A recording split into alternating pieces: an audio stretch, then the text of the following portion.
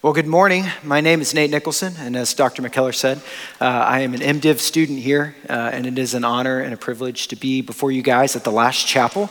Congratulations. Well, I guess it's maybe pre-congratulations. We still have finals and papers to finish up, but I hope that you guys finish strong as we wrap up this semester. Have you ever met someone that you just knew instantly they were a believer? Maybe you'd never met the person before, but just the moment you meet them, the moment you shake their hand, you just know that the Spirit of God lives inside of them and that they love Jesus. A few weeks ago, my wife and I were at a wedding in Tennessee, and the bride and groom, they're not believers, and so many of the people at the wedding were also not believers, and we are there enjoying and celebrating this couple, and we were having a great time, and it came time for the rehearsal dinner, and it was one of those rehearsal dinners where there was an assigned seating chart, and so we go to the table, assuming we're going to sit with her college friends, and we start looking for our name, and we realize that we're not sitting with our college friends. We are sitting at the family table, and so who we do not know. And so we go and we sit down, and we're having some small talk with this family, and it becomes immediate within about 5 minutes. We're like, oh, wow, these people definitely know Jesus. And it wasn't from anything they said. They didn't say, hey, my name's Bob, and I love Jesus, but we could just tell that there was just something different. There was something attractive about them. There was something that drew them in as we were surrounded by many non-believers. There was just something that stood out about this couple.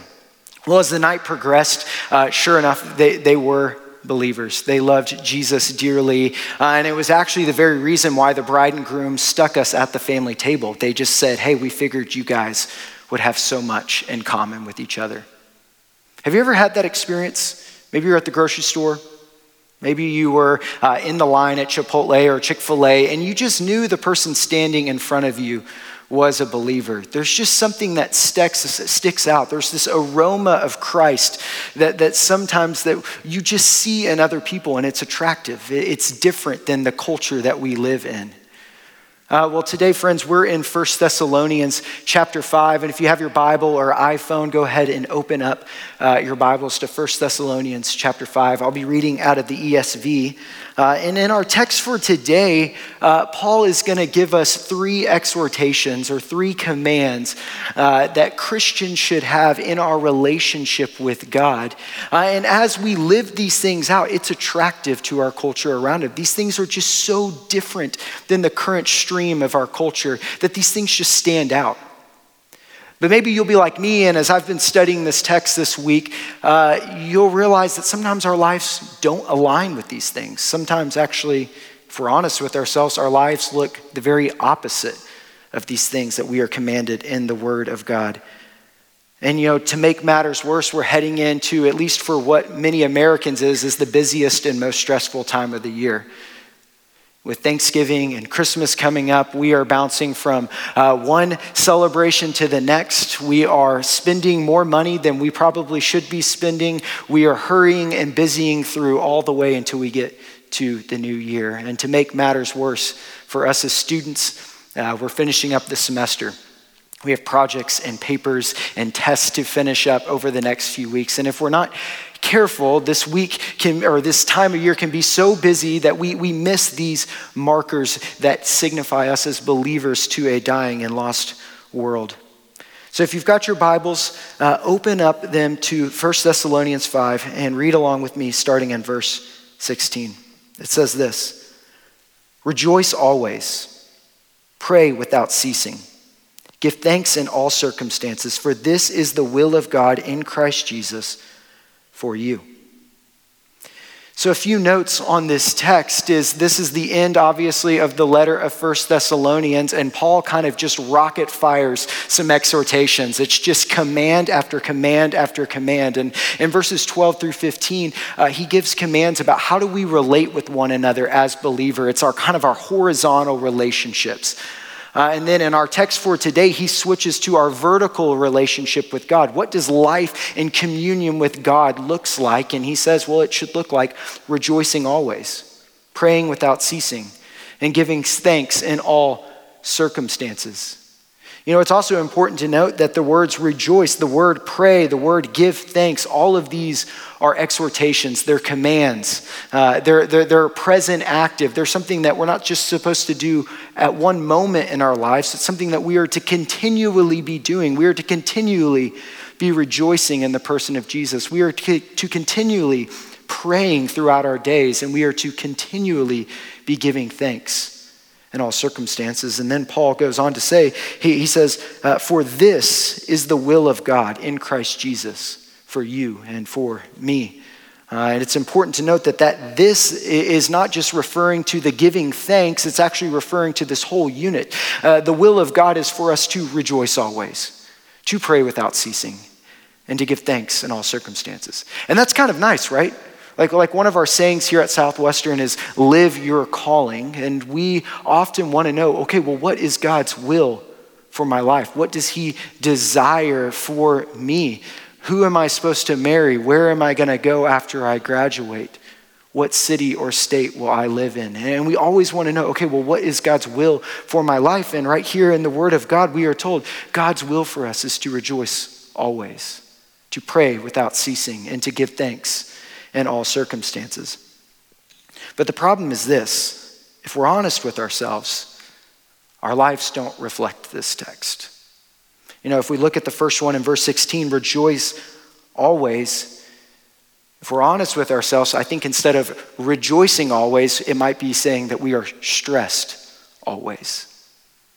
Whether it's the amount of homework and projects and papers that we have due, we're stressed.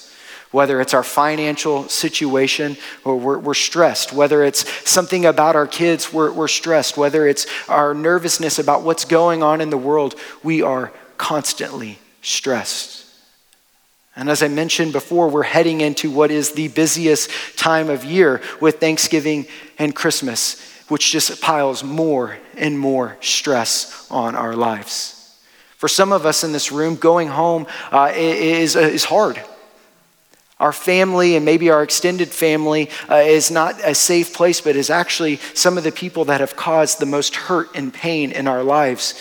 And in Thanksgiving and at Christmas, we have to go back and be with the very people that have maybe caused the most hurt and pain in our lives. And it creates stress. It creates anxiety. And so as we look at our test, and as I look at it as a litmus test, as we're seeing, okay, well, where are we at with this? I think the first one, it would be more true of us that we are more stressed over rejoicing. Then moving down in verse 17, Paul says, pray without ceasing. And we just talked about how we are stressed, how we are so busy going from one thing to the next thing. And as busyness arises and as stress arises and as that to-do list just keeps getting bigger and bigger and bigger, I think prayer is often one of the first things that we cut out. We chalk it up to, I just don't have time to pray today. You know, I'm just so busy doing so many things that I don't have enough time to stop and to pray. You know, in my own life, it was in 2021, in October of 2021, I was here on this campus. I was in the third floor of the library, the quiet section of the library, and I was studying for a Greek 3 quiz or test. I don't remember which of the two it was, and I was stressed. I was anxious. I was going so fast throughout my day. You ever have those moments where you're just like, you blink and it's noon? You're like, how did I get here? It was one of those days, and I was anxious, and I was studying Greek flashcards, and I just felt like the Lord just laid on my heart. And I don't say that this happens often, but I just knew in that moment the Lord was laying on my heart that I just needed to stop. And so I wrestled with the Lord on it. And I was like, God, I don't know. I got this quiz coming up in like 30 minutes. But I was like, okay, God, I'm going to stop. And so I left the library and I went over and I sat at the koi pond, which is my favorite spot on campus. And I just sat. And as I was sitting and as I was allowing myself to slow down because I was going so fast, this thought came in my head. And I just thought, Nate, you're so busy doing for Jesus that you never have time to stop and be with Jesus. I was going so fast, doing so many things for Jesus that I never stopped long enough to just simply be with him. I had forgotten the words of John 15 where Jesus says, apart from me, you can do nothing. I chalked it up into my head, but God, look at all of the things I'm doing at church and in school. It's all for you. It's all for your glory. I'm reading books. I'm studying your scriptures. I'm doing projects, and it's all for your name. But I forgot that it's my being with Jesus that leads to doing for Jesus. It's never the other way around. And so as we compare ourselves to the litmus test of 1 Thessalonians 5, Verse 17, I think often instead of finding ourselves praying without ceasing, we find a lack of prayer in our lives. Prayerlessness often defines our lives in seasons of stress and busyness. And then lastly, in verse 18, Paul writes, give thanks in all circumstances. You know, if we were to track our words today or our internal dialogue, I don't think Thanksgiving would be the thing that would mark our vocabulary and our thoughts. I think if we were honest, it would look a whole lot more like complaining. Oh man, I've got this test that I've got to do. I've got this paper I've got to write. Oh man, the Cowboys continue to disappoint me. We would find ourselves complaining a whole lot more than giving thanks. And it makes sense because this is just the culture that we live in. If you were to go on the news right now, there would be someone complaining about something. If you got onto Twitter or X, formerly known as Twitter, you would see a whole lot of people complaining. Whether it was about their favorite sports team, something happening in Washington, D.C., something some celebrity who they do not know said that really offended them.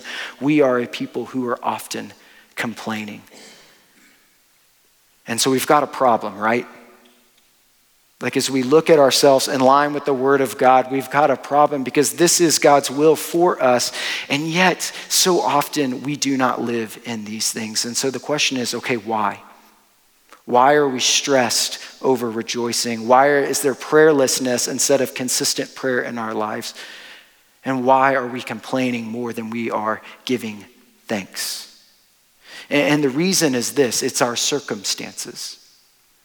As we move through this life in the ups and in the downs, in the busy seasons and in the times that are not as busy, our circumstances completely control every single thing about our lives. And as our circumstances get bigger and bigger and bigger and bigger, we get more and more and more stressed. And not only do we let our circumstances get bigger and bigger and bigger and dominate more of our life, but as our circumstances get bigger, our view of God gets smaller and smaller and smaller. You see, we have really big circumstances and we have a really small God. We may confess on a paper or as we're talking around campus, yes, I believe that God is sovereign and that he is in control and that everything is working according to his plan. But when some circumstance in our life does not fit exactly what we thought should happen, we get a really big circumstance and our view of God gets smaller and smaller. And so where are you at today? Are your circumstances dominating your life? Are your circumstances determining how you think, how you act, how you talk? Or does your view of a really big God determine those things? And so the first thing we have to ask ourselves is where am I at today? Where am I at as I look at the word of God? Are my circumstances dominating my life? Or does my view of God determine my life? And so as you reflect on yourself, as I have had to do, as I've prepared for this sermon, I want to remind us of the gospel. You know, the amazing thing about the gospel is this, is that Jesus Christ, when he came to live the life that we deserve, or that we should have lived, to die the death that we deserve, and to raise again, he knew that you and I were going to be messy. He knew that even after we confessed faith in Christ, we're saved by grace through faith in his name, that we were going to be messy. There was going to be times that we were going to love things a whole lot more than we love him. There was going to be times where we let fear drive our lives rather than his great love for us. There was going to be times in our lives where our circumstances were going to be bigger than our view of him. And yet, despite all of those things, despite knowing we were going to be messy, he came to the cross to die for our sins. He looked at you and he looked at me and says, I want them in my family. And then not only that, does he clothe us in righteousness, he justifies us so that we are just as Christ is. And as he says in Ephesians, as Paul writes in Ephesians, so we are holy, blameless, spotless in his sight, that we are co-heirs with Christ, sons and daughters of the living God. And so as you and I, as we compare our lives to the word of God, and as we see, man, my life doesn't look like that. Don't forget the gospel. Friend, preach the gospel to yourself every single day. Remind yourself of how Jesus Christ sees you. And so if you are like me and you have been convicted as you have been reading this text, preach the gospel to yourself. Repent of your sins and turn and worship Jesus. Maybe you're like me, and often when I am reminded of sin in my life or I'm convicted by sin, I can just sit in shame. I can just sit there for a really long time and just, man, I'm the worst. I can't believe I'm doing this. I keep making these mistakes. But no, friends. We got to worship King Jesus because King Jesus is alive. Our Redeemer lives, and he is at the right hand of the throne of God. So repent and worship. Worship him, because the gospel is all about how great Jesus Christ is, not about how great you and I are. And so we've looked at the problem. We've looked at the fact that, man, often our lives does not line up with the truth of this text. The gospel is the answer. The gospel is the thing that motivates us or springs us into action. And so now let's turn back to the text and ask ourselves, how can we be a people who rejoice always, pray without ceasing, and give thanks in all circumstances? So look with me in verse 16. It says, rejoice always. You know, the Bible is extremely clear that we are to rejoice always. No matter what our circumstances are, joy is supposed to be a defining characteristic of those who have been bought by the blood of Jesus Christ and sealed with the Holy Spirit. And the problem with that is life happens, and it's hard to find joy because there's really difficult days. And I think what helps us so that we can understand what the Word of God is teaching us is we've got to distinguish the difference between happiness and joy. Even if you were just to go on and Google right now, happiness and joy, it would show you that happiness is based on your circumstances. You know, you can be really happy as you drink a great cup of coffee, as you eat your favorite meal, as you watch the Rangers win the World Series. Those things can make you really happy. Joy is different. Joy defies your circumstances. Joy is something that happens regardless of what's going on in your life. And as the Bible teaches us, it's because joy is found in a person.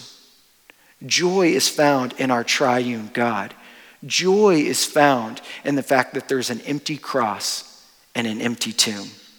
Joy is found because we know that the end is written. As it says in Revelation 21, it is finished. It's already happened. The score is already settled. And so joy is found in those things. But what if you're in the room and you're in a really hard season? What if this semester has been really tough? First off, I just want to say I'm sorry. You know, life is tough. My wife and I, we lost our father, her father-in-law, or my father-in-law, her father passed away in February. And we know pain, we know suffering. And so if that's you in the room, I'm sorry. And I hope as we've had a church community that's just surrounded us and loved us, and they just got in the boat with us in the grief. And I don't think that this text is telling us to just bypass grief, to just put on a smiling face and tell everyone that everything is just fine. And we've got a whole book of Psalms that are just Psalms of lament of God's people crying out because they're going through tough days. And so if that's you, I hope that you have people that can get in the boat with you and just can sit there and weep. And even if that is where you're at today, we have to remember that joy is found in a person. And even on the darkest of days, there's an empty cross and there's an empty tomb. And so we can be a people of joy. So our first takeaway or application from today is trust in a sovereign God enables you to rejoice always. Trust in the fact that God is working all things together for his glory. Trust in the fact that Christ has risen from the grave. Trust in our sovereign God enables us, allows us to rejoice always in the good and in the bad and everything in between. Moving on, in verse 17, Paul writes, pray without ceasing.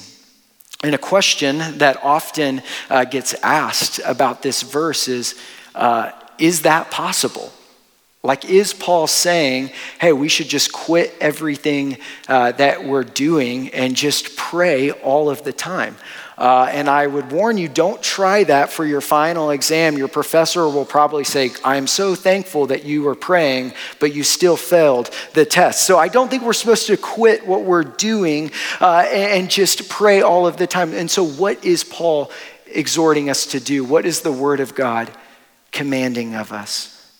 And what it is it's developing a rhythm of abiding and being with Jesus where we are constantly inviting the Lord into our day. Praying without ceasing is developing a rhythm of abiding where we are constantly inviting the Lord into our day. You know, in scripture, we've got examples like Daniel, where Daniel will have these 3 times in his day where he's praying. Or you've got the Lord Jesus, where he will pull away from the disciples and the crowd to be there and praying with his Father. And we need those times. Like, friends, we must have these appointments in our calendar that's just you and Jesus, where you're on your knees and you're praying to God. And in addition to those times where we just stop and we are alone with the Lord, we also need prayer throughout our day. This abiding rhythm that goes not just in your quiet time in the mornings, but goes throughout your entire day. And so what does that look like? What does it look like to start developing a rhythm of abiding where you truly are praying without ceasing? And so a few examples that I think just can help you abide is one is transitions in our day.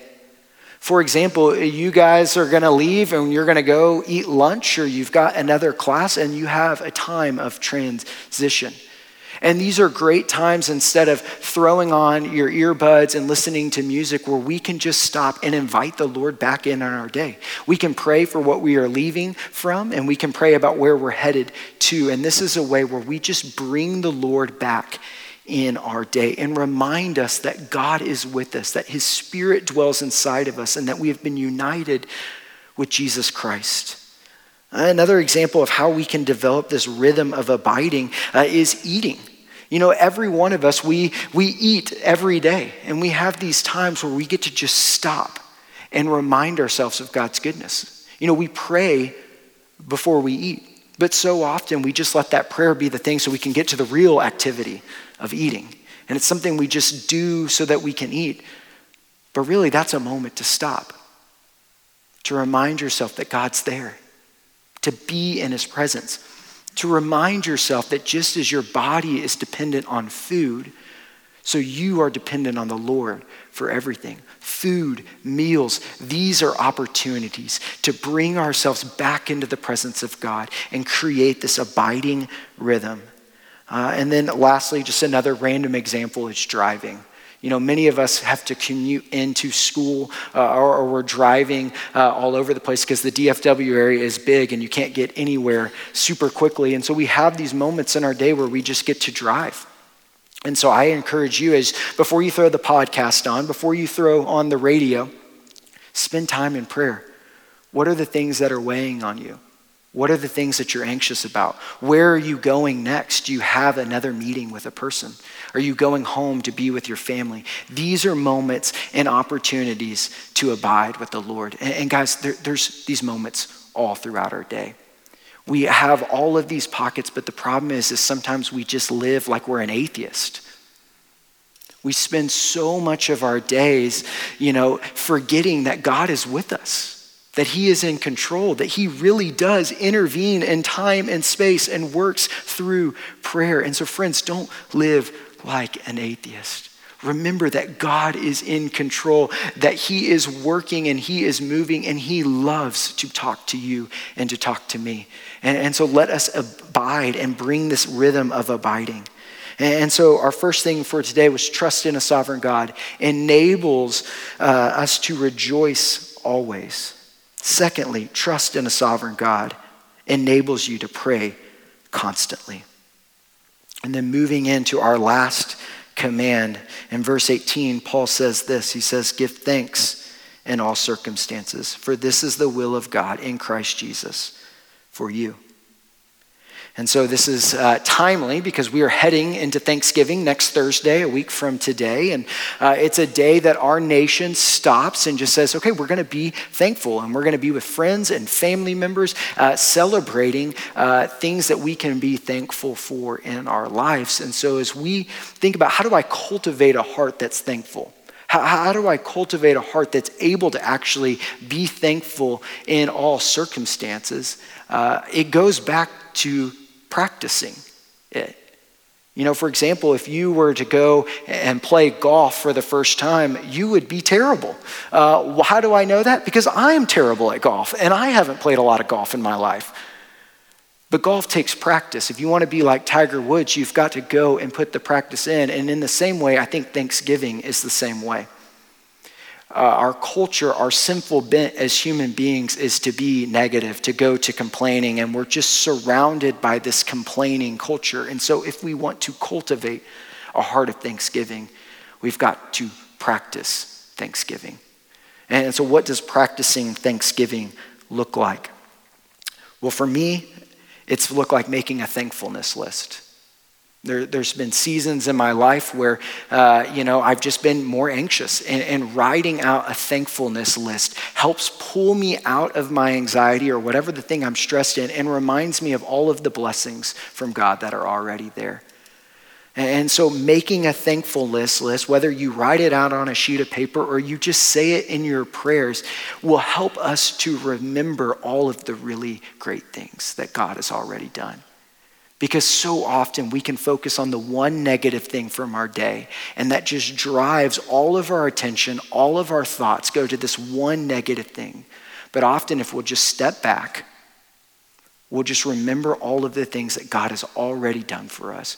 We have much to be thankful for. And these things can be things that God has done for us through the resurrection, through Jesus Christ, through giving us his word. It can be friendships, family members, a roof over your head, clothes on your back, and food in your belly. Often we just need to be reminded of all of the things that God has already provided. And so our third and final takeaway from the scriptures today is trust in a sovereign God enables you to give thanks in all circumstances. And what do you do if there's a hard day? Well, I think practicing thanksgiving helps us remind us of those good things. And then the second thing is there's always an empty cross and always an empty tomb. And even if that's all you can be thankful for that day, remember what Christ has done for us and who he is and that God is in control. So, as we conclude for today, trust in a sovereign God. It enables you to rejoice always, pray constantly, and give thanks in all circumstances. Friends, we live in a dark world. And as we embody these things of rejoicing, of giving thanks, of praying without ceasing, we will be a salt and a light in this really dark world. We will be the aroma of Christ to people who are in pain and in suffering and are just in darkness. And so my prayer is that we would be a people that reflect a really, really big God in really small circumstances. And that we will remember that God is on his throne, that there's an empty cross and an empty tomb. And so we have much to be thankful for. And so as we walk away from today, what can we do? Well, the first one is examine yourself. Where are you at today? Does complaining and stress and prayerlessness define more of your life? If that's where you're at, examine yourself, repent of your sin, and then worship King Jesus. Enjoy him. See him and what he has already done on the cross for you, and see how he looks at you. You are holy, blameless, co-heir with Christ, son and daughter of the living King. And then lastly, determine to live your life in line with God's will. You know, the text ends with, this is the will of God for you in Christ Jesus. We can walk in line with God's will, but we've got to determine to make those choices each and every day. You see, we're going to be hit with some things as soon as you leave here. There's some test, there's some project you've got to work on right after you leave here, and it's going to create stress. So determine to choose rejoicing over stress. You're going to leave here today or maybe tomorrow, and you're going to say, I'm just too busy to stop and pray. Determine to choose to be in constant prayer. And then lastly, it's going to be really easy to go and complain as you leave here today. Whether it's a paper, a test, a project, something going on back home. But determine to choose thanksgiving over complaining. And by the Spirit of God and by our union with Christ, we can be a people that looks vastly different from this culture as we trust in a God, and he enables us to rejoice always, to pray without ceasing, and to live and to give thanks in all circumstances. Let us pray. Father, I'm thankful that you are sovereign and that you are in control, and that all things are working according to your plan, that one day every knee will bow and every tongue will confess that you are Lord. I'm thankful that there is a new heaven and a new earth, and the present suffering that we face is not worth comparing with the glory that will one day be revealed to us. Holy Spirit, we need your help to do this thing. We live in a culture where complaining and stress and prayerlessness is just the norm. Would you help us to be radically different than the rest of the world? Would we be a people who have great hope? Would we be a people who are rejoicing because joy is found in a person? Would we be a people who are constantly seeking you in prayer? And would we be a people, especially as we head into this Thanksgiving season, who are giving thanks always for our circumstances? Father, we love you, and it's in your son Jesus' name we pray. Amen.